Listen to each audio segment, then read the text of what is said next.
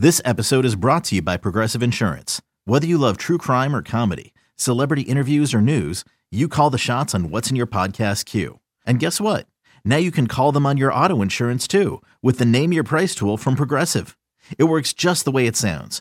You tell Progressive how much you want to pay for car insurance, and they'll show you coverage options that fit your budget. Get your quote today at Progressive.com to join the over 28 million drivers who trust Progressive. Progressive Casualty Insurance Company and Affiliates. Price and coverage match limited by state law. It's only a kick, a jump, a block. It's only a serve. It's only a tackle, a run. It's only for the fans. After all, it's only pressure. You got this. Adidas. And when this schedule was released months ago, I think a lot of us probably thought, hey, that should be an easy win for the Patriots. Oh, that's when they're going to wear the Patriot throwbacks. What a fun autumn way to celebrate football. Well, now you got the Patriots limping in on a high ankle sprain of Mac Jones, led by the upstart, lovable fourth-round rook in Bailey Zappe, a team that potentially could be galvanized by the effort they put forth against the Green Bay Packers last Sunday, going 70 minutes down to the wire against them, up against a Detroit Lions team that is exciting, ridiculous, mind-boggling, and fascinating. They score the most points in the NFL, and they also give up the most points in the NFL. Their coach, the dude, Dan Campbell, is the ultimate hardo, and yet everybody absolutely loves him. I mean, who doesn't love a coach that does all the Oklahomas and the up-downs with all of his players out there? The team resembles him. They're all grit. Maybe not the smartest team in the NFL, but they make for a fun watch. And there's a chance they might be able to stress the Patriots in ways that even if they prepare for, they may just not have enough for. But can the Patriots also maybe have their way with that Lions team that gave up 48 points last Sunday to Geno Smith and the Seattle Seahawks? So let's find out. Let's get this podcast party started. Let's get the preview rolling right now. We welcome in from Detroit, 97 won the ticket. He's in the Odyssey family. He's a great writer, good guy, and he loves himself some New England because he's a Connecticut native. Will Birchfield with a little Detroit Lions, Honolulu Blue perspective. Pleased to be joined for the Lions preview portion of the Six Rings and Football Things Pat's Lions preview by a newcomer to the program, but he's in the family for a number of reasons.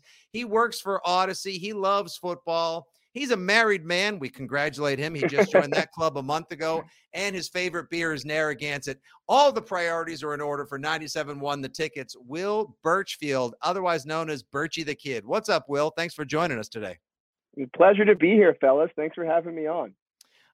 So I think when a lot of us saw this game on the slate, we didn't think it would be as pivotal for both franchises and as potentially as exciting as I think the game is going to be on Sunday. People kind of are having a love affair with the Lions because they're super exciting to watch, and they gave us one of the better, more memorable seasons on Hard Knocks recently. This team's wild. They're an absolute wild ride. They give up the most points in the NFL. It's historically, as someone detailed, they're the worst defense maybe ever so far, and yet they score the most points. So what is the identity of this team, and which one is coming to town on Sunday, Will? Yeah, well, I'll start by saying this. Around here, this game was circled right away because Lions fans and even some guys in that locker room, only a few left, view it as the Matt Patricia revenge game. And he came here and destroyed an already destroyed franchise even further. And it's ironic that the Lions come to New England with the worst defense in the NFL because they were known for the worst defense in the NFL when Matt Patricia was here. And he's now coaching an offense that for the Lions looks right for the picking with a third string quarterback probably playing on Sunday.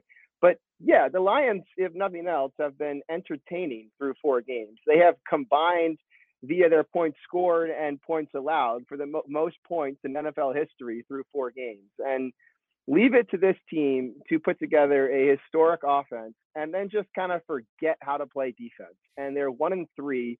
The only team that could lead the league in points scored and yet be 1-3 through 4 games is your Detroit Lions. And they continue to boggle the mind in different ways every week. And when they lost last week, 48-45, that has to be rock bottom for this defense. And if it isn't, you start talking about Aaron Glenn, D coordinator, potentially on a hot seat.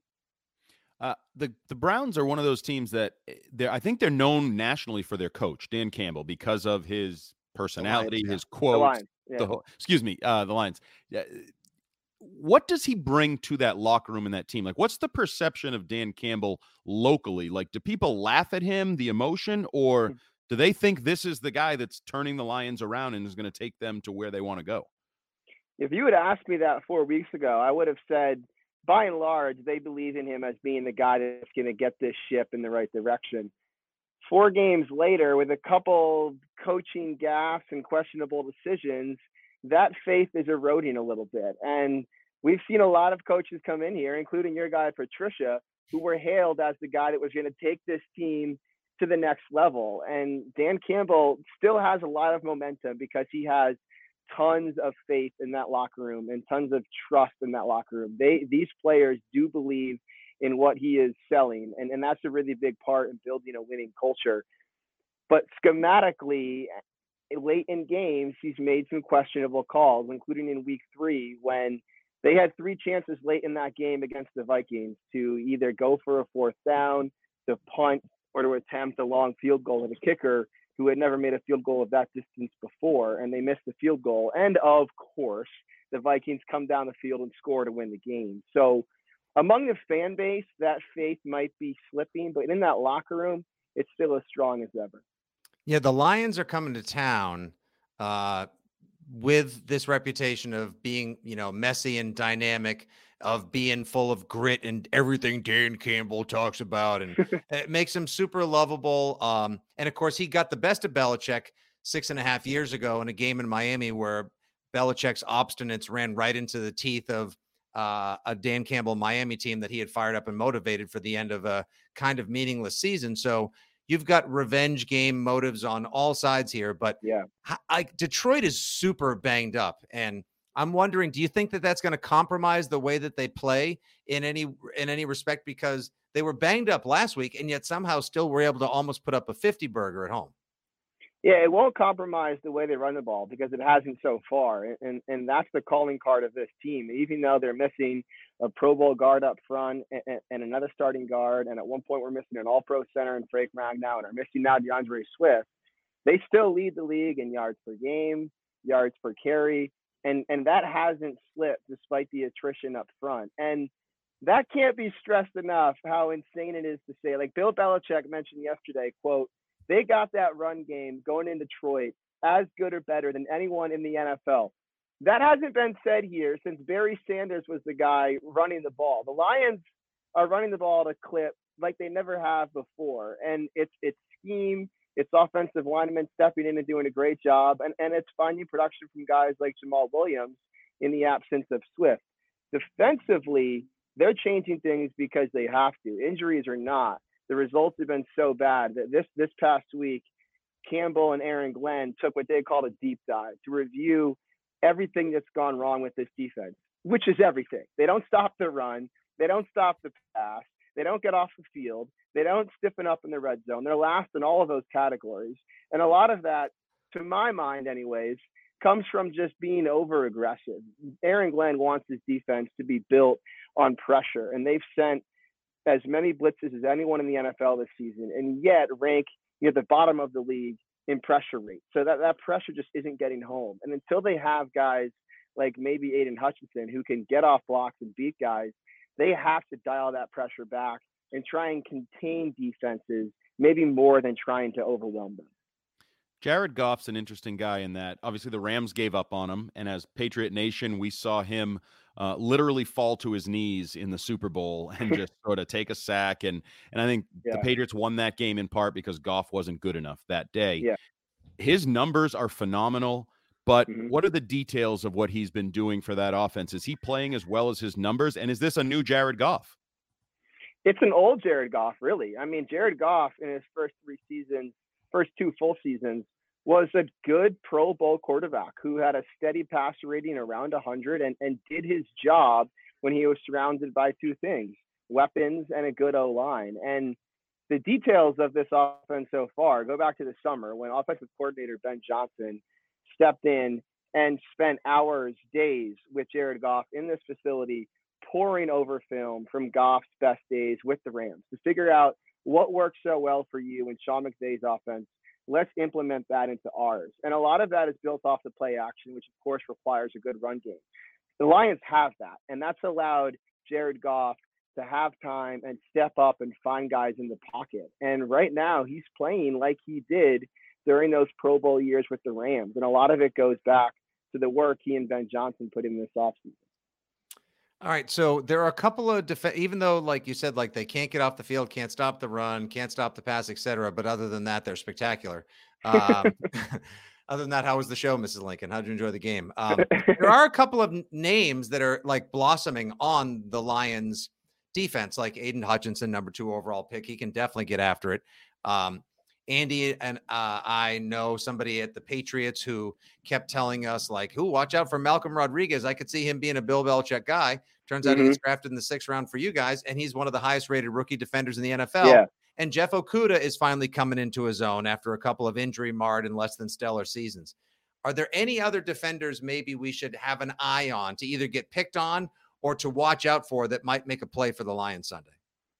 I'll give you one of each. One to watch out for is defensive end Charles Harris, who is a former first-round pick who kind of flamed out in Miami and Atlanta and came here last year and played really well, led the team in sacks, played well enough to get a 3-year deal with this team, making pretty good money. And the thought was that rushing opposite Hutchinson this year, he was going to be even better and take his game to new heights. And he's been relatively quiet now through 4 games. Did have a strip sack and safety in week 2, but otherwise hasn't made much of an impact. And I still think there's more there. He showed a lot last year, playing a lot of times against double teams. And I think he'll break through soon. That's one guy to watch on Sunday. On the other side of things, opposite Jeff Okudah, Amani Oruwariye, say that name 5 times fast, has really taken a step back this year after having 6 interceptions last year. And it's been picked on by a lot of teams, including Adam Thielen and the Vikings when he had 6 flags that day, mostly for defensive holding. And as well as Okudah has played, Oruwariye's struggles have kind of negated some of that. And that's a guy that I know there aren't many passing weapons in New England right now, and obviously a limited quarterback. But if there's a guy this defense tries to target, I'd say it's probably number 24 in white. When Bill Belichick was doing his Lou Holtz impression on Wednesday, as he does every week, and talks up certain aspects of the opponent, and he, he loves the 4th down and the kicking game in the 3rd, and he was all excited about Jack Fox, called him a weapon, and Chris Board called him, I think, the best special teams player in the National Football League. Yeah. How are the Lions as good as Belichick sort of talked about it in the kicking game?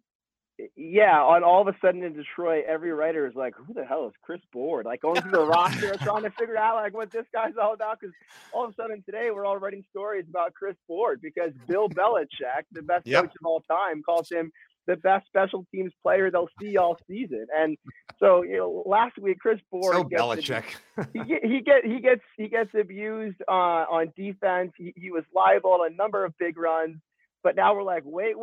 He might be the second coming on special teams. So I can't tell you in all honesty what things he's done that have caught Bill's eye on special teams. I don't watch the game with the same eye as Bill. I can tell you that Jack Fox has been and continues to be a weapon punting the ball. He did throw a great 15-yard back shoulder fake punt last week that Belichick noted. But he's one of this team's best strengths. And it's funny, for all the struggles of this team historically, they always seem to have good special teams, either a kicker like Jason Hanson or Matt Prater, or a great punter like Jack Fox, who this offense has been so good they really haven't needed so far. But yeah, the special teams is really good. And Dave Phipp, special teams coordinator, just spoke today and he was talking about how much he looks up to Bill Belichick and said, I want to go fishing on that guy's boat. And we all kind of laugh like, oh, that's a cute thing. He's like, no. I'm serious. I want to go fishing with Bill Belichick. So Dave Phipp is looking for an invite to Bill Belichick's boat. Oh, the old 8 rings, the little dinghy that he parks in Nantucket that probably won't have its name changed anytime soon if we're being realistic, but that's okay.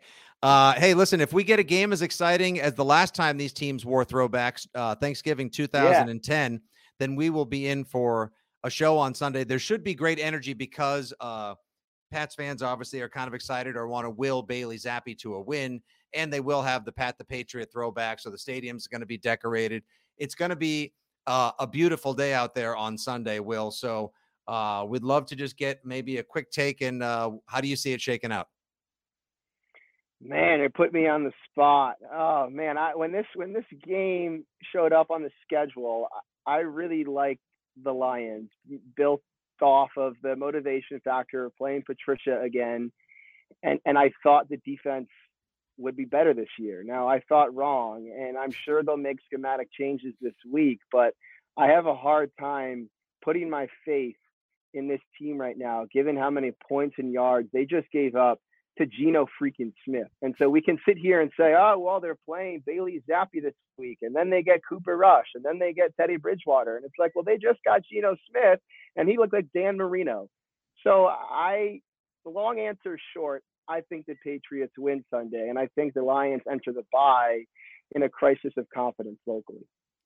Well, that's how they might enter the bye, and then you stuck us with Tavai, so I guess we both probably. Hey, I meant to ask. He's your special team star now, huh? He came up in a press conference today too. I'm like, that's a name I didn't need to hear it anymore. No, and we don't need to see him anymore. On 4th and 2 last week, he gave up a 17-yard run. So yeah. Well, I think Bill Belichick tricked Bob Quinn into drafting Tavai in the second round in 2018 because if he didn't, Belichick was going to. And so from Detroit to New England, you can have Jelani Tavai. Oh man, I don't know if he thought like, hey, I was able to like make something out of Van Noy one day. I can do it with Tavai. Like he's gone back to that well one too many times, Andy. Not working at all. He's a member of the Baseball Writers Association of America. You can hear him and read him on 97.1 The Ticket. He covers all the Detroit sports at Birchie_kid. And the next Gansett is on us for sure. Listen, Will, it's been a pleasure talking with you. Thanks for giving us a little bit of the Detroit preview, and have a great game on Sunday. And we look forward to talking to you down the line, my guy. You got it. Cheers, neighbor.